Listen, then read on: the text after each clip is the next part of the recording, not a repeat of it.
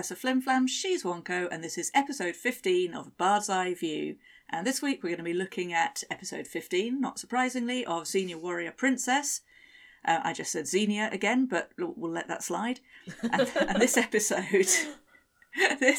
is called Warrior ...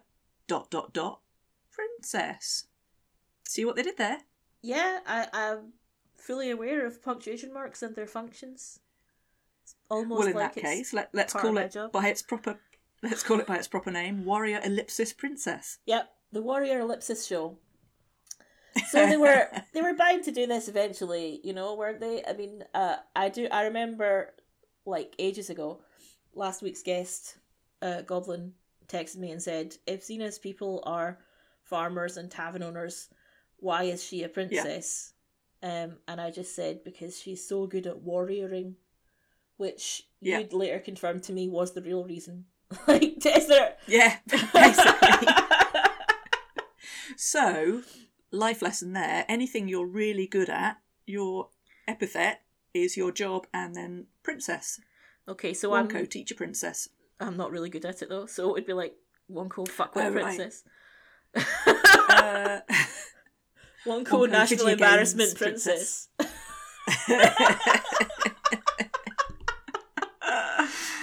Flim-flam, hobbyist princess. So this is... Hey? Hobbyist princess. Hobbyist princess. Yeah, that's me. You got a new hobby now, right? Aggressive hobbyist. Yeah. Yeah, possibly. My new hobby is arriving courtesy of Amazon later today. Yeah. Fun times, man. You just copying me though, because I took up painting, and so obviously you're going to copy me. Well, no. I texted you last night and said I need some retail therapy. What can I buy that will come in a parcel and be exciting? And you said, take up painting. Do some painting. Yeah, get some paint. Finger paint.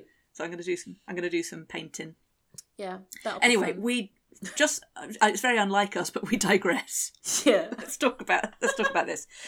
So this is the first of several doppelganger episodes. Yeah. Spoiler, but we did say that was it. That was the case last time. But I don't think we saw this coming first time round. So I think this is quite a fun episode, actually. Yeah, it's all right. I think that the doppelganger episodes do tend to get more ridiculous as time goes on, and they turn into slapstick. Yeah, they do a lot. The later ones are very slapsticky, but this one isn't so much. So it's decent. It's decent. It's all right. Yeah. So we start, as we so often do, gallopy through the forest, and it's just Xena on her own. Yes, sort of poignant, plangent, fluty music, isn't it? It's that kind of... I don't understand half those adjectives. Well, find an English teacher of good repute, and they'll tell you to look it up. That's what dictionaries are for. Oh, I hate that advice. I never give that advice to children. If they don't know how to spell something, look it up in a dictionary. I mean, you're falling at the first hurdle. They don't know how to spell it. They're not going to find it, are they? No, it's because if they want to know what it means. Yeah. Anyway, so yes, nice music, but quite. So Xena's gallopy. She arrives at a castle, 2 guards at the big castle gate, and she thinks, I'm going to have to tough this one out as per fecking usual. And suddenly, here we go again. And suddenly, very unexpectedly, these 2 guards just take the knee. They drop to one knee and open the gates for her. And Xena's like, okay, whatever. Mm-hmm. So she goes in. She goes into the castle, more guards, and she thinks, oh, right, okay, now I'm going to get the fight. But actually, they're lined up on either side, holding their spears, and as she walks between them, as if she were doing the gauntlet again, they kind of come to attention with these spears. So it's like a guard of honour, as if she was getting married in a weird sort of militaristic ceremony. Okay. And again, she's like, this is a bit weird, but... I liked the part. Nice. I liked how they sort of rhubarbed over some locker room talk for these Yes. for these soldiers to be partaken in before she appeared. Yeah, that was true. Amusing. Yeah, there's some good rhubarb in this episode. Yeah. So things are a little bit weird. She's just basically walked into this heavily guarded castle, but is just being. She just walked in like she owns the place. Haha. Well. Then what happens? That her a maid appears and flings a shawl over tries her. to put a transparent shawl Yes. over her. Like, here's you need to cover up your shoulders, you slut. Here's some fucking silk with scarf. this cling film. yeah. Here's this see-through silk scarf to put over your shoulder. And, like, Xena later tries to balls this out that she was wearing a costume for a ball, and everyone's just ignoring the massive sword strapped to her back. Yeah, 'cause that's a good part of a ball costume, isn't it? Yeah, heavily armed. Heavily armed and like covered in leather, and heavily armed with various weaponry. So there's all this slight weirdness, like maybe people think she's someone she isn't. Yeah. And then she's kind of left alone in this room to get pissed. Oh, she says fetch the king. She tells the maid to go and and the maid's like, he's in his bedroom, you could go in if you want. Haha, lol, I don't think so, chum. I'm not that sort of warrior princess. Madam, we are not that sort of roving mercenary. We are not that sort of. But then the serving girl goes previous. off. Yes, it is. No one will get that. Because all of the 25 people or so that are actually listening to this never listened to that one. That's true. But yeah, Xena's left alone, and obviously the first thing she does is get right into the alcohol cabinet. Yes. She's like a teenager whose parents have gone for the night. Yeah, so she casually pours herself I'm going to guess it's port. I'm going to guess it's like 100% ethanol. Well, how do we come to these conclusions? Well, there's an assassination attempt. So of course, yeah. An incompetent assassin pulls a dagger behind her, but makes a clinking sound as he pulls the dagger out of the sheath. The fool. Creeps up on her, and she turns round with a mouthful of port stroke ethanol, grabs a torch, and does her usual... Does her thing. Fire-breathing thing. Yeah. So he catches fire, and he rhubarbs his way out of the window. Yeah. My favourite bit and escapes. My favourite bit of rhubarbing... It's not even like personal rhubarbing, it's just like... I mean, I say rhubarbing, I mean it's just sound, isn't it? It's just sound added. It's when he falls out the window, and then they make sure that you hear a splash so that you know that he's not burning to death outside.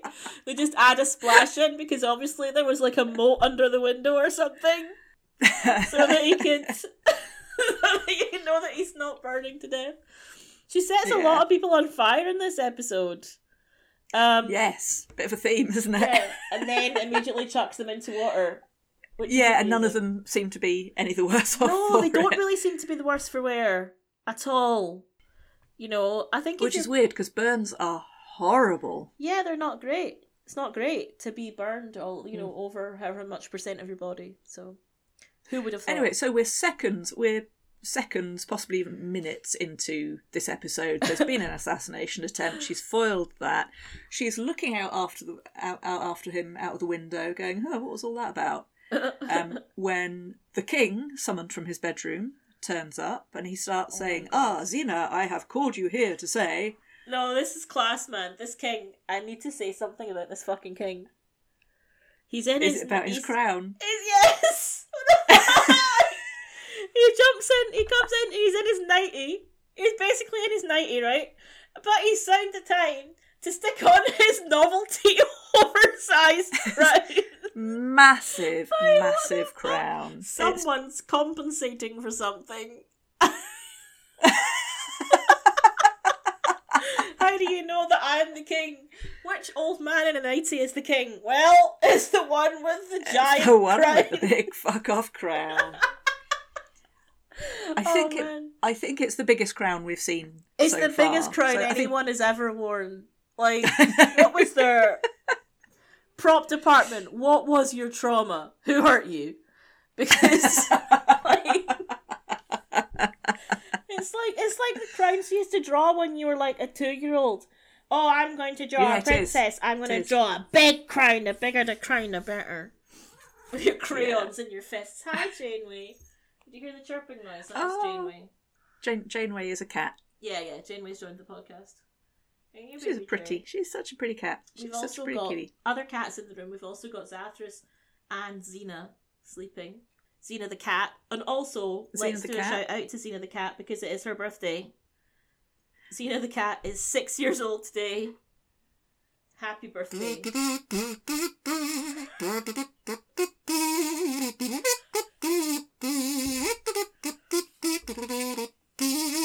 Happy birthday, Xena. Excellent. Applesauce to you, my friend. I think. That's class. Let's get back to the episode.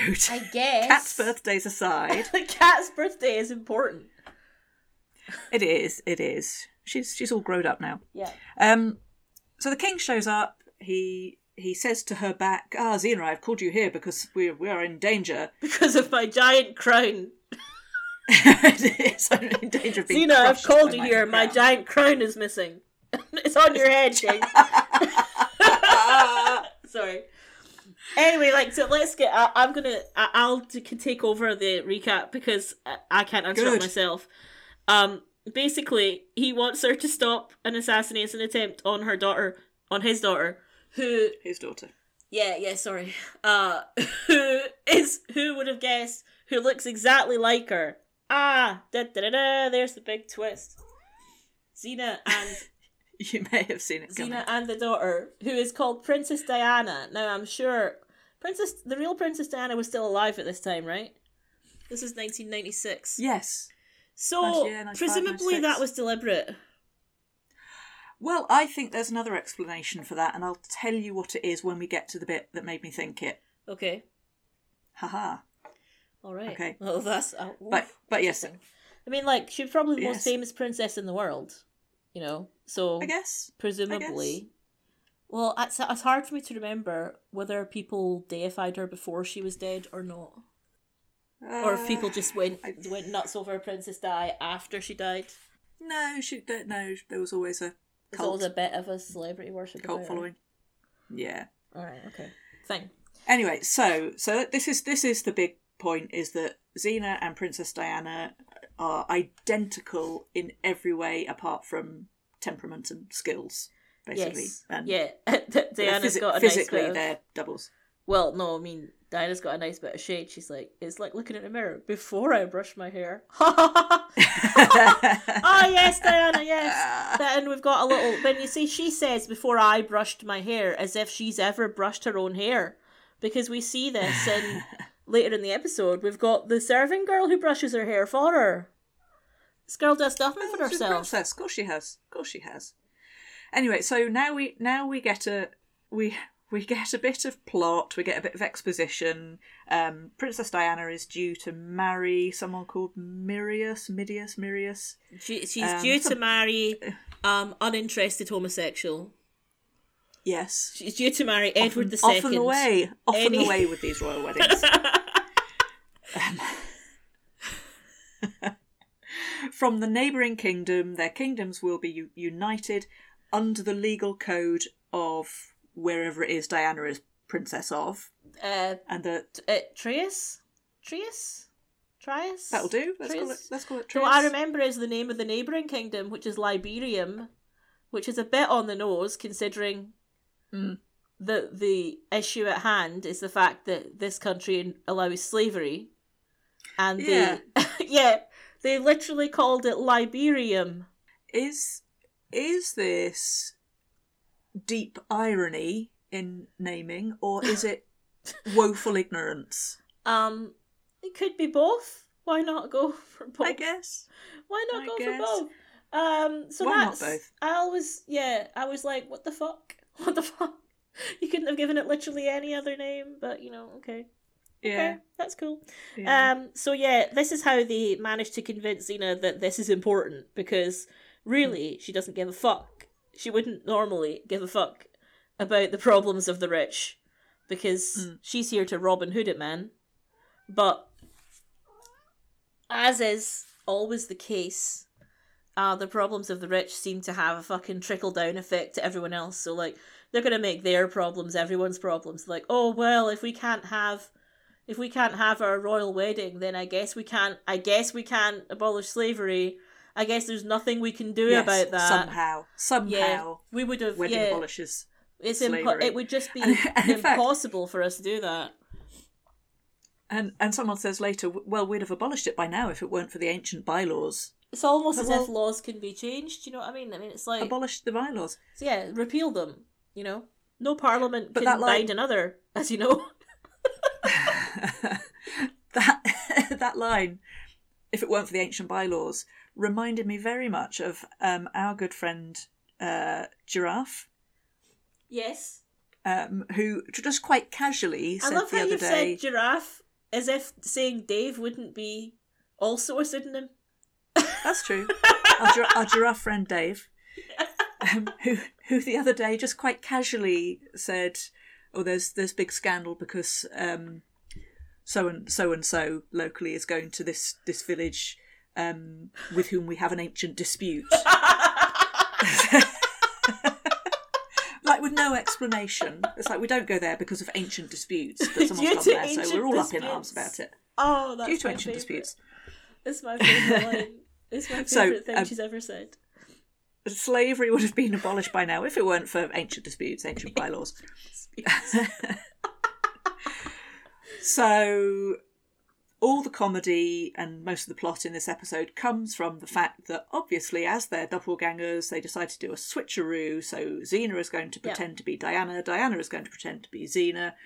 Xena will find out what's going on. She'll sort it out. Diana will be kept out of the way. She'll go and meet Gabrielle on the road, because nothing ever happens to Xena and Gabrielle on the road. I'm sure she'll be safe there. Literally nothing ever happens. So basically, we have this... very Shakespearean, this plot, isn't it? Very comedy of errors. Yeah, it is. It is. So we have a little the switching scene where Xena gives Diana Xena lessons, and Diana has to remind Xena how dresses work because she seems to have forgotten. But we know that Xena looks good in a dress and wears dresses. I know. Sometimes. I know. And is fine with them. But it's a little... But basically, it's just like, here are your butch lessons, here are your femme lessons. That's it, you know. Yeah. And shoulders really nice, back. Really nice that's touch. how to be a bitch. Shoulders back. Yeah, shoulders back, tits out, stand up straight, wide stance.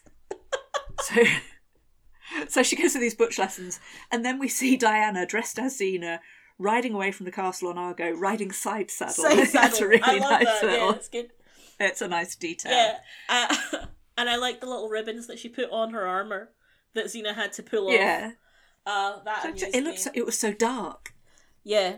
Yeah. I just wanted to lighten it up with some red silk ribbons. Yeah, that's what we need, man. Yeah. Classic Diana. Lol. So there we go. So the switch is made. The switch is made. Off goes Diana to meet Gabrielle, and Xena is all set to marple her way round and find out what's going on in the castle. That's exactly what it is. She's going to find her way. She's already decided. She's already worked out. She's basically already worked it all out, right? That the only people who've got any reason to want to kill Diana are the slavers from Liberium. And that there's getting help from inside the castle, which is how they're all getting past their guards. So she's already worked all that out, which is obvious, to be fair. So she's on her guard from the start, and then she beats up a random guy who appears. And unfortunately, said random guy was armed with a rose and not a sword, because this is her future brother-in-law, Philemon, who is one of the he's one of the baddies from the Path Not Taken episode. Oh, well, the actor is. They just reused him. What I mostly noticed about him, that he seems to have come straight from another gig. From that gig in a Bucks Fizz tribute band. He's got strong strong Eurovision energy. He's got fluffy hair energy. and yeah. Fawn-coloured hair and sky blue eyes, as Diana described it. Yes, as described by Diana. Diana clearly has the hots for this chap. So she's Who's just going hoping to be her brother-in-law. Yeah. That's not gross at all. She's just desperately hoping that the man that she's actually going to marry is kind of like his brother, which unfortunately he is not. The wiki describes him as pale and homely, which I thought was cruel. It was pretty cruel. Well, homely, I forget which way round it is because it's not a word I tend to use. But Homely I think means ugly. It's what it means. It can mean ugly, but it can also mean just, cosy, boy next door-ish kind of. I think it's that. I think it's meant to be that. He's plug ugly. He's not plug ugly. There's only one definition of that word. There's no good side. It's not like the women in the swimming pool with the Bonnie thing. There's no good side and bad side you can have. There's just... Anyway, well, he's not homely, but he does look as if he's come from a Bucks Fizz. No. It's not. It's not Philemon they describe as pale and homely. It's the man that she's going to marry. It's the guy. Oh, the brother. Okay. Because because he doesn't. He shows up so poorly and negatively against Mr. Fawn-coloured hair, sky blue eyes, Bucks Fizz tribute. Yeah. Star. So. Dude. Okay. So after having knocked this guy out, she's like, "Oh shit. Oh well. And I guess I'd better wake this prick up." Oh yeah, that's right. She flings some water or possibly some ethanol in his face, saying, "Let's see if you do have sky blue eyes." and he wakes up, and thankfully he hadn't realised that it was Xena who knocked him out, because he does this kind of double take. Where did they go? The guys that knocked me out. Because it had to be more than one, obviously. It had to be a whole group of them. You should have seen how many. Yeah. You should see the other guys. Yeah, you scared them off. How did he scare them off? Xena, by getting knocked out? I know. But Xena as Diana simpers. You scared them away. You're so big and butch. And he just believes that, even though he got knocked out so easily without even seeing them. You just cannot... You can always rely on the overconfidence of a white man. He's like, oh yeah, that's right. I must have scared them off. That makes sense. Yeah. But we now get a really, really... This is one of my favourite scenes, I think, from the whole episode. This excellent set piece where a bunch of ninjas turn up. Oh yeah, they really are ninjas, man. Whirling swords expertly. And Philemon thinking... Diana says, "Stay behind me, Philemon. Stay behind me. I'll deal with these. I can take these guys on." Obviously he can't, because there's like 8 of them or something. But you know who can? That's Xena. But he thinks she's Diana, so she has to stay behind him, take them all out without him seeing. Yeah. So there's a lot of high kicking, and it's such a great fight scene. Yeah, it's pretty funny. Fight. Yeah. What? No, what, me? Fight. No, I didn't punch him in the face. No. Oh, yeah, well done, Philemon. He turns round and she's there with an innocent face going, Oh, well done, Philemon. You somehow managed to knock every single one of them out. Good job. Except one. They all come to and they run away, and the last one goes out with a rhubarb. "Hey fellas, wait for me!" Run. Class. So off they go. And we cut to, well, we haven't seen her yet this episode, but finally, here we get Gabrielle. It's Gabby. And it's Gabby writing poetry about Xena. She's writing a poem about her best friend. This is the first time Gabrielle's scrolls appear in the mythology of the series. So, and I said this in the last episode, the thing about Gabrielle, the narrative would have me believe she's an amazing storyteller and writer. She's not. She's shit. She's come up with a line that's didumdy lives. And then, what rhymes with lives? And then she eventually just goes for Mivs, bivs, sieves. Yeah, that could work. She eventually goes for sieves. Yeah, that would work. In a world of broken sieves. So that's just basically like your memory.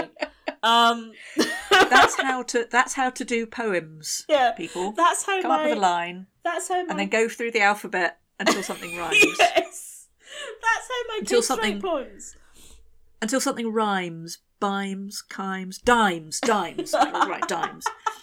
That could work. Yeah, like this is whenever you get little kids to write poetry. That's all they do. That's all they do. They say what they want, and then they think of something that'll rhyme with it. And usually, that these days, that involves going to rhymezone.com and typing in the thing, and then just using a random word that they don't even know what it means. So, class. Yeah, it's kind of unfortunate when you set them that poem about something the golden ratio. De-dum, de-dum, de-dum. Miss, what does fellatio mean?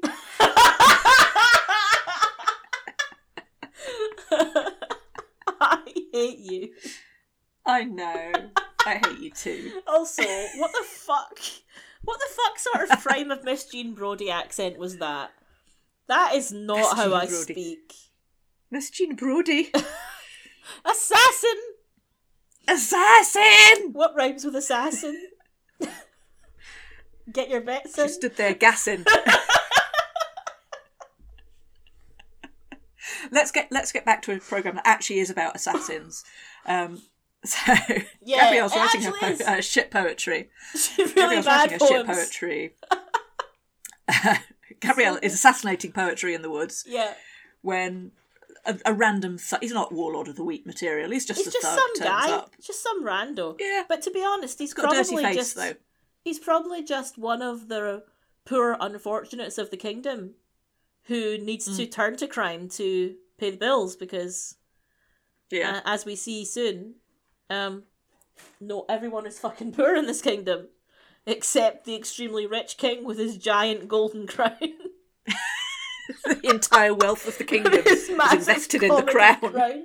Yeah. Anyway, so this thug wants to take Gabrielle's purse. She's not having it, but just at that moment, she sees Xena riding around the corner. Hooray! So excited. But of course, it's not Xena. It's Diana. Yeah. Who fights like a girl and runs away and cries. Yeah, but luckily Gabby, which is fun. Like, I don't know why Gabby didn't take care of it in the first place, because Gabrielle is a trained Amazon warrior who just beats the guy up with her staff anyway when Xena fucks off, and then just drops it and leaves it behind. Yeah, she's got very poor care of weapons, you know. Yeah. So she runs up to Diana. Eponine would have her hide for that. Oh, Eponine would spank her. That's why she does it. I bet she would. That's why Gabs keeps doing it. Anyway, Gabrielle goes and finds Diana hiding behind a tree and says, "Okay, it's test day, isn't it? This was a test, and I passed." Class. Diana gives her a note from Xena saying, "I know it looks like me, but it's not. It's this princess. It's this other random." And Gabrielle's like, "No, I'm not falling for that. You're Xena." And Diana is such a wuss that she said, "No, actually, you're really not Xena." Okay. Okay. Diana starts to cry, and she's like, "Nope, that can't be right. Xena had her tear ducts blocked up when she was a child." Yeah, welded shut. Yeah. Do you know, my sister actually did have her tear ducts blocked when she was a child. She was born with blocked tear ducts. She had to have an operation to let her have white women tears. Otherwise, don't cry for me, Wonko's sister. Yeah, please don't. Oh, you can't. So Diana says to Gabrielle, "Tell me what to do to be a convincing Xena." And I imagine that was a springing off point for lots of quite filthy fanfic. What Xena would do at this point.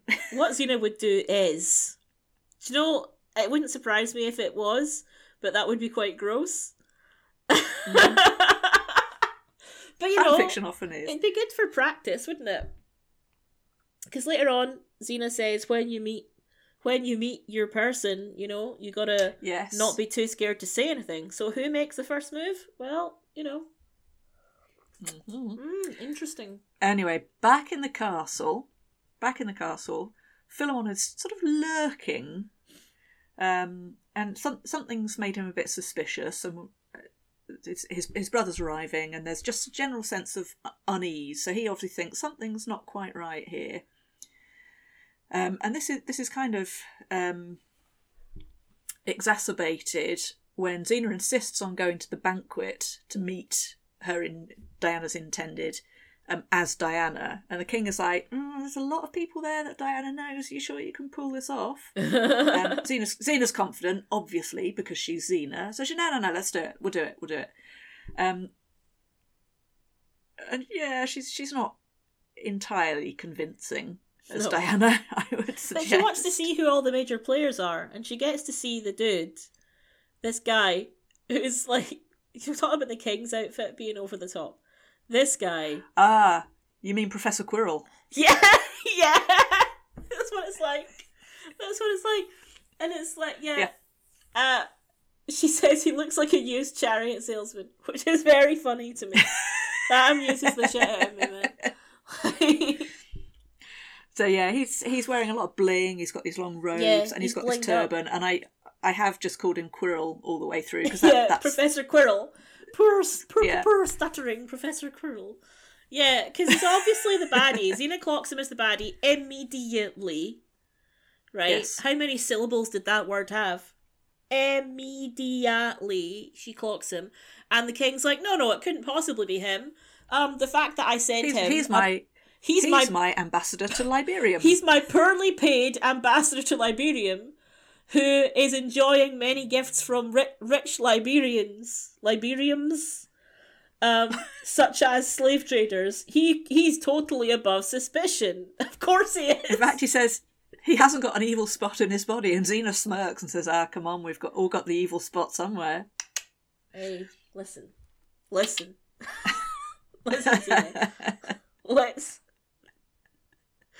Let's bypass that obvious attempt at a dirty joke. Yeah. Move on. So we get into the banquet proper, and they say dinner is served. And banquet is like, it's a dinner party for 6. It's like, come dine with me. And it's a table of fruit and bread rolls. It's just grapes and bread rolls. You know, they need some of those emergency avocados from the episode of Pandora. Or they could do with some of the cheese that Gabrielle's hoarding later. Yeah. Hang on, not to interrupt. I just got a text from my mother that says she's fully vaccinated. Let's do an applause. Yay! Yay! Thank you, Pfizer. This podcast is pro-vax. Yes. I fucking wish I could have one. You've had one. Yeah. I've had one. Got another one in a couple of weeks. I'm not old enough to have had one. Yes, you are. I'm not. No, it's not open to under 40s yet in Scotland. Oh, in Scotland, yeah. No, it's shit, man. Under 40s. I know, it's sickening. I mean, I am fat enough to have one, but there's only so much humiliation that I can take. Come on, make it work for you. Work it, baby. Work it, bitch. Yeah. It's a great idea. I'll phone up the doctor later. Excuse me. Could you please let me come in to be weighed so that you can give me a COVID vaccine?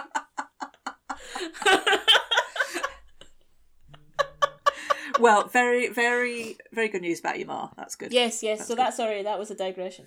Yeah. Yeah.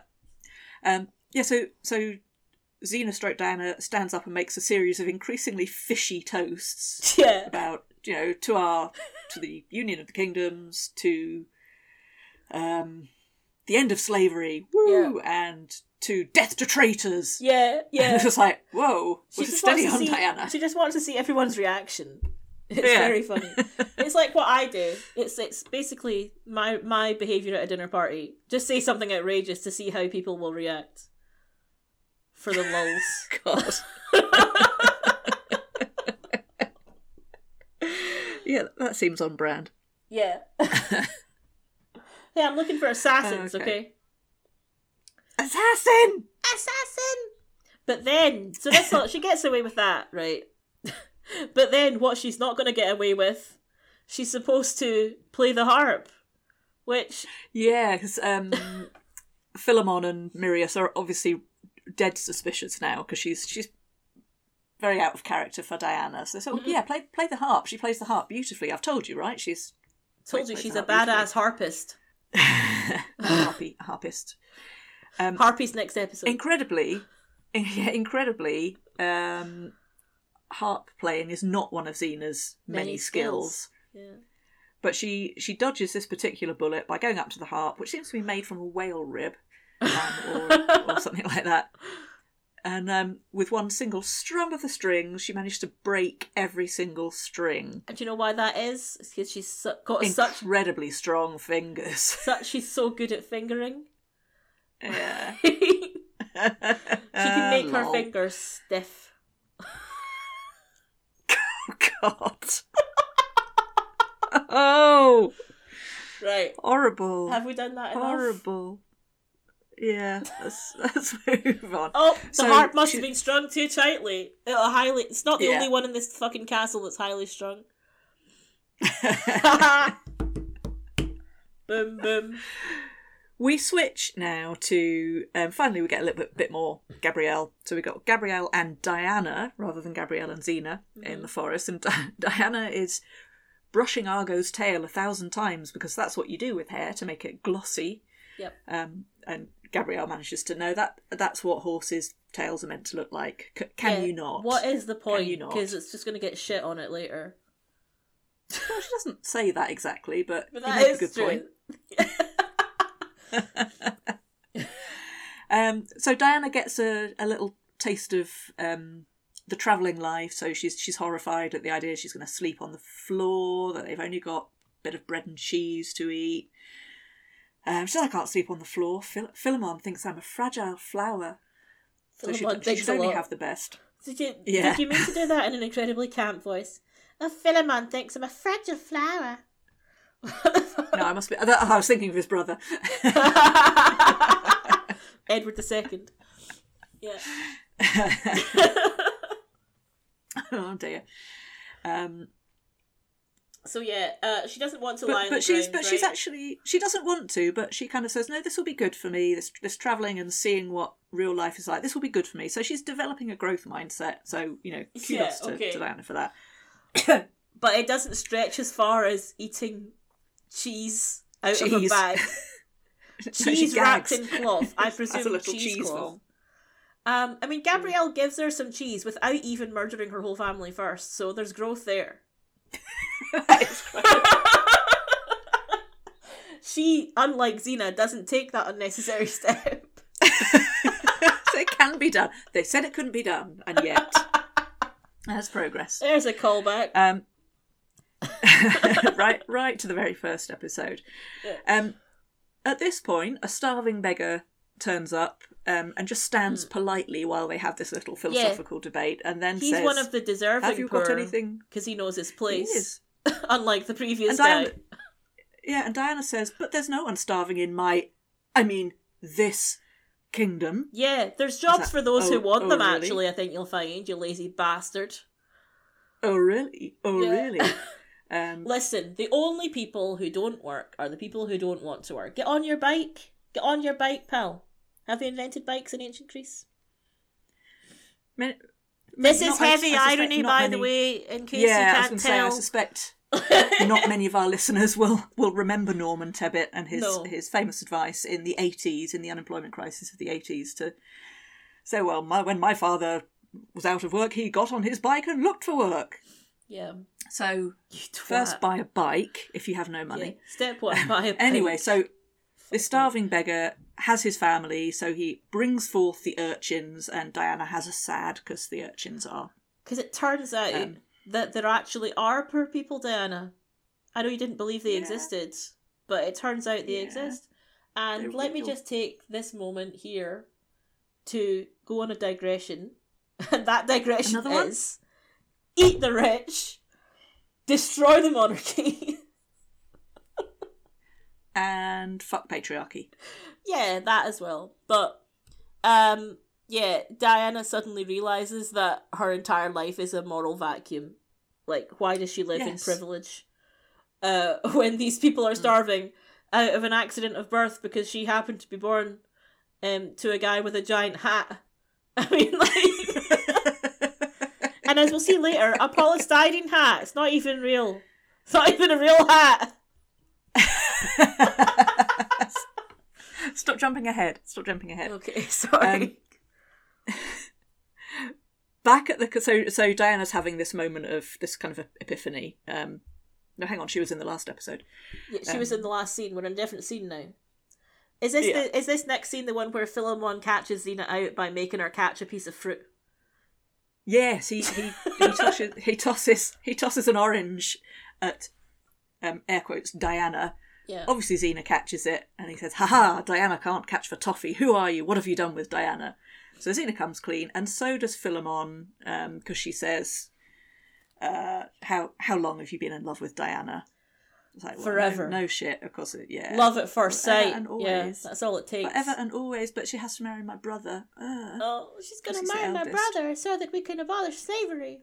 The problems of two people don't add up to a hill of beans in this unequal world. Yeah. They're rudely interrupted by yet another assassin! Which she again sets on fire, right? Well, it's already on fire. So this guy basically tosses a Molotov cocktail through the window. Right. It doesn't break. And he stands there waiting to see the curtains go up in flames. And he kind of goes, huh? When it doesn't. Did she catch it then? Obviously, Xena's caught it, as 'twere an orange thrown by Philemon. And Philemon goes, "Oh, that's interesting. How does it work?" Just like this. He lobs it back out the window. Hits the guy who threw it, so sets someone else on fire. Yeah. Then interrogates him with the use of pressure points. And did you time the pressure points? Yes, I did. She didn't say how long it would take him to die this time. They've given up on that at this point. Yeah. But wasn't it 20 seconds that she said before? In the first episode, she said 20 seconds, didn't she? And then later 20, on, she makes it 30 and sometimes just soon.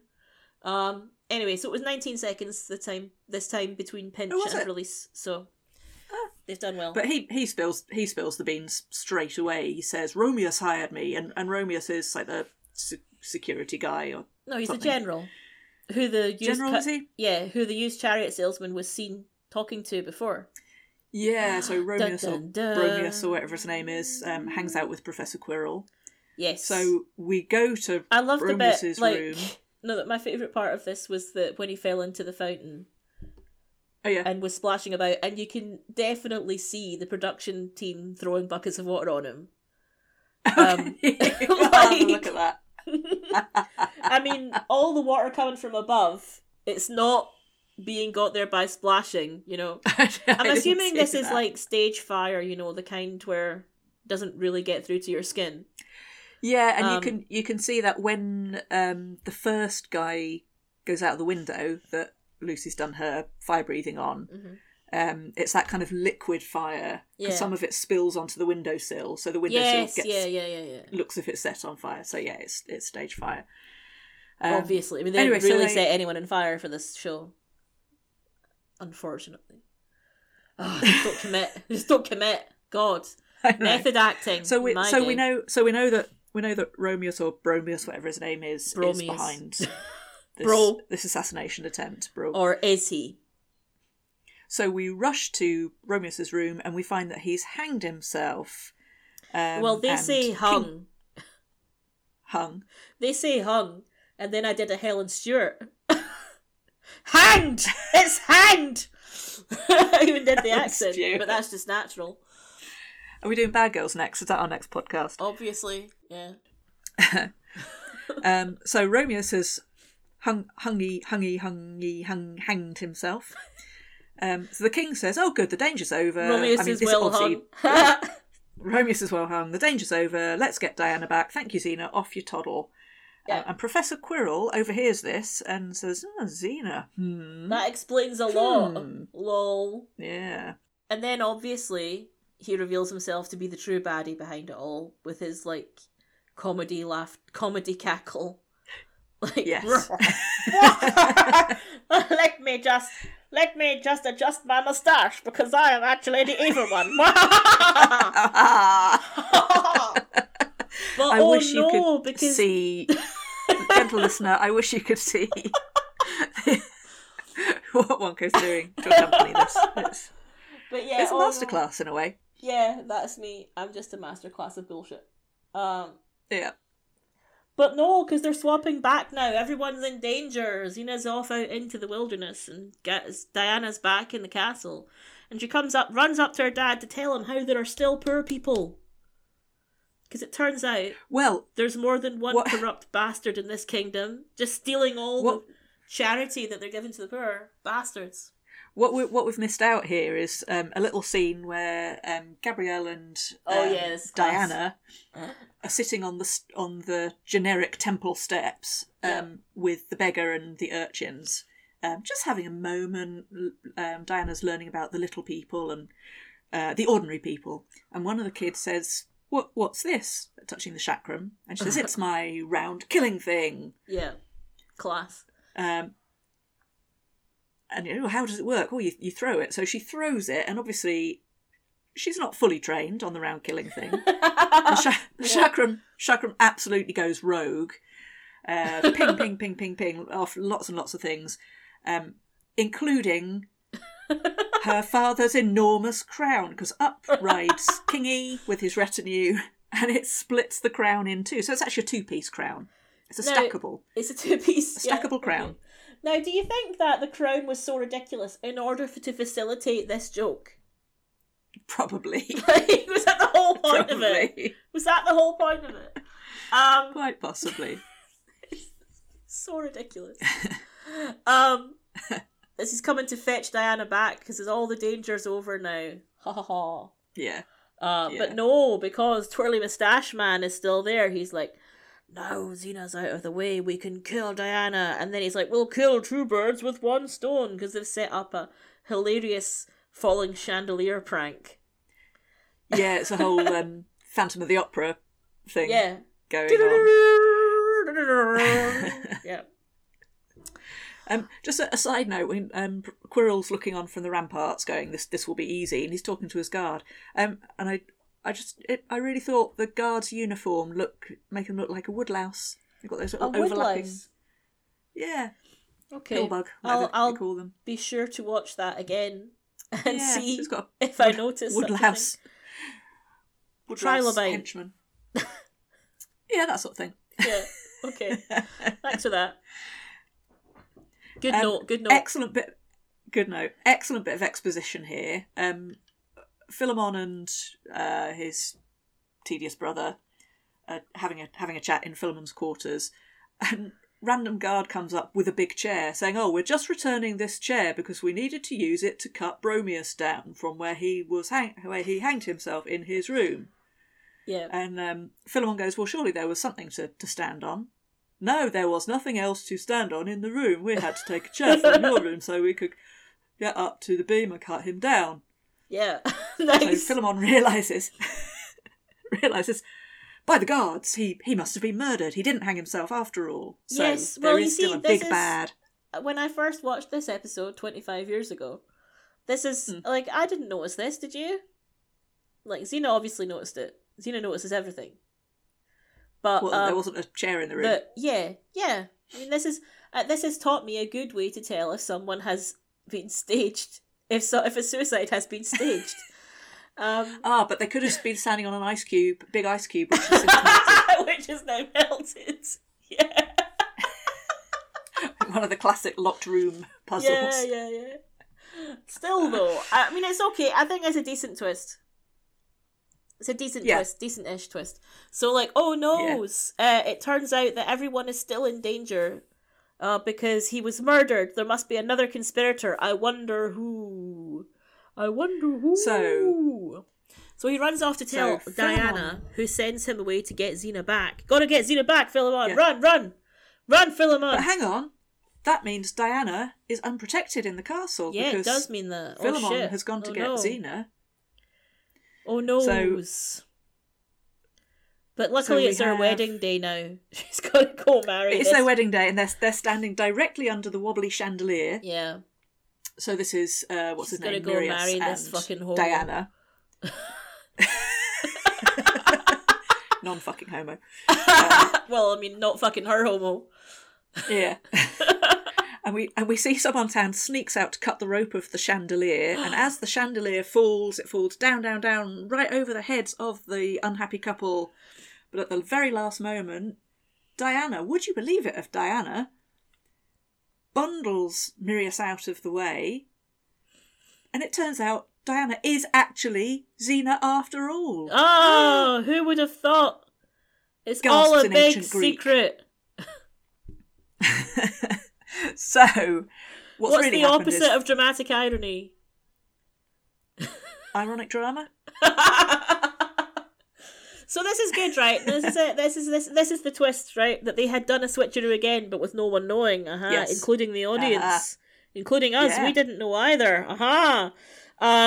Because both Xena and Diana have actually got quite into character now. They're both much better at passing. They're better at playing each other. Because in this episode, Lucy Lawless actually plays 4 different roles. She plays Xena. Yes. She plays Diana. She plays, or maybe it's like 6 different roles. She plays Xena and Diana. She plays Xena being Diana badly. She plays Xena being Diana well. She plays Diana being Xena badly and Diana being Xena well as well. Does she play? She plays Xena being Diana being Xena. Let's not pursue that any further. Inception. Anyway. Take the sunglasses off and another pair of sunglasses are underneath.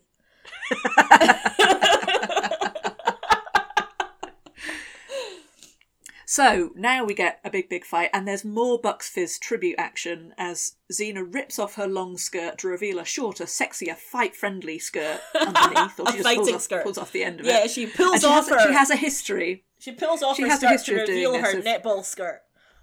She has a history of ripping really nice frocks, so she can fight better. She does. That's true. And this is where I think the Princess Diana thing comes in, because now that she's ripped off her skirt, she's got this sort of golden bodice corset, these gold boots, this little short skirt, and she's basically Wonder Woman.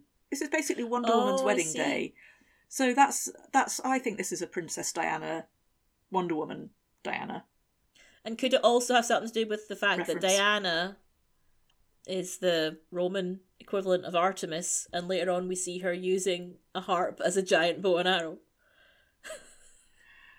We can read that into it. That's a stretch. One's a stretch. We can shoehorn that in. But good. I think there's some strong Wonder Woman energy in this fight. Fair enough. Meanwhile, Mirius is kind of looking at, this is who I'm meant to be marrying. This is who I'm marrying? He's like, oh this no, fight bitch. She's got tits. Help. I really didn't want... Listen, I can't cope with this. This is not what I had in mind. So he nopes his way out of it. Yeah. Professor Quirrell realises that if this is Xena, then Diana must be unprotected somewhere, so he makes to leave with his woodlouse buddy. Yeah. But, as you've just said, Xena uses the harp, which seems to have been restrung very quickly. Yeah. Since she broke all the strings yesterday. And she has 4 arrows, and she uses the harp as a bow. I'm doing the actions, you can't see it, but Wonko can. Yeah. And as always happens when you fire 4 arrows at a time, they pin Professor Quirrell to the wall by his cloak in 4 different points without hitting him. Yeah. She is that good. She is that good. And this is the point where Mirias says, I am not marrying this scary lady. I am not marrying this woman. And he put a real emphasis on woman. It's like, I was not informed that Diana was a woman. Now listen, love, there's a lot I can put up with, right? But this is not one of it, okay? This is not one of the things I can put up with. He's like the gay. Which I cannot put. He's like the gay costume designers from French and Saunders. No, the gay makeup artists. I forgot those. Yeah. No one will get that. Literally, no one will get that. No. YouTube. Look it up on YouTube. Yeah. Just look it up. What do you think a dictionary's for? Yeah. Fucking Google it. Oh. See, all the kids that ask me what things mean, what does this mean, blah, blah, blah. Look it up, fucking Google it. That's what I do. Every time I don't know anything, I Google it. And my friend Goblin said, is that because you've got a pathological inability to be seen to not know something? And I'm like, maybe. But That's something you and I have in common. Pretend you knew all along. You just frantically Googled it that moment. Yeah. So as I say, Xena and Diana have got quite good at impersonating each other. Diana has learned to ride properly, not side saddle. Yep. So she's riding like a prostitute now. She is. She's really broken her hind. And if she's not done it now, she'll do it quite soon because she's with Philemon. She's with Philemon, who thinks she's Xena, and in the person of Xena, she tricks Philemon into telling her that he loves Diana. Yeah. So they declare love to each other, and Argo sidles off in embarrassment as they snog. He's like, oh, this is... Argo's like, this is ominously heterosexual. Yeah. And someone had to explain to Argo later that it wasn't really Xena. He didn't see Xena doing a straight thing. Looks like Xena, but that doesn't look like the kind of person Xena's kissing on the regular. So finally, smash we cut have a to happy, their wedding. Yeah, happy wedding day. Diana and Philemon. So all is as it should be. And here's is where we have Gabrielle. Because I've got a question. What? Well, why does this work? Because he's not the heir; he's the spare. Nothing he does should have any impact on the laws of Liberium. So it's all very well and good. The ancient dispute. Yeah, it's all very well and good for Diana and Philemon, who are very happy now, but... Perhaps they've discovered that they can amend the constitution. Perhaps they've discovered that laws can actually be changed. And you don't need to go through all this rigmarole. And you can actually, believe it or not, just stop doing things that you know are wrong. Who would have thought? Well, that gives me food for thought. Anyway. Okay. No, I don't mean this podcast. You're not allowed to stop this. We've paid for a full year of hosting. Can't stop doing things we know are wrong. Full year of hosting, paid for it, prepaid. So no, we've got to keep doing this for at least 2 seasons to make it worth it. So happy clappy wedding. It's all fun and maypoles, and Gabrielle says, "I hope I find someone who makes me smile like that." Yeah, you already did, love. So you will. And Gabrielle actually says, looking at Diana, who we have established is the exact duplicate of Xena. She says, "She's so beautiful." She's so beautiful. Yeah, we get it. We get it, Gabs. Yeah. We get it. Yeah. I understand the hints you're laying down. Meanwhile, Xena is also leaving hints. She's like, just don't be afraid to speak up when it happens. But neither of them are really on the right wavelength here. They're not quite there. And by wavelength, I do mean I'm doing She's making a very scissoring hand gesture.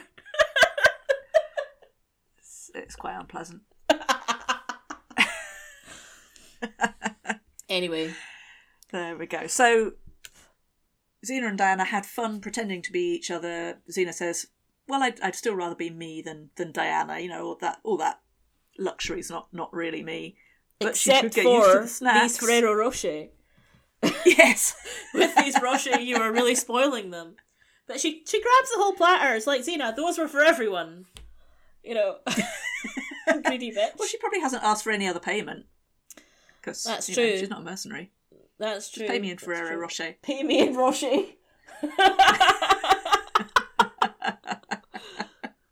So yeah, and there we go. That's our episode. So lots of fun. Our first introduction to Doppelgangerverse, which will be expanded very almost much infinitely so. by the end of the show.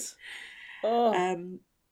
I like this episode very much. Yeah, it's pretty. Not good. enough Gabrielle, but for a Gab-like but, episode, it was pretty good. It was pretty good. It's pretty what score are you giving it? 8. Me too. We are as ever of one mind, my young Padawan. As always, my elderly co-host. I haven't got a whole mind to share.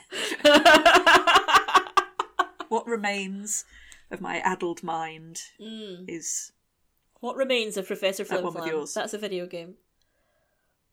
Ooh. It's not the game's What Remains of Edith Finch, which you should play. It's a good game.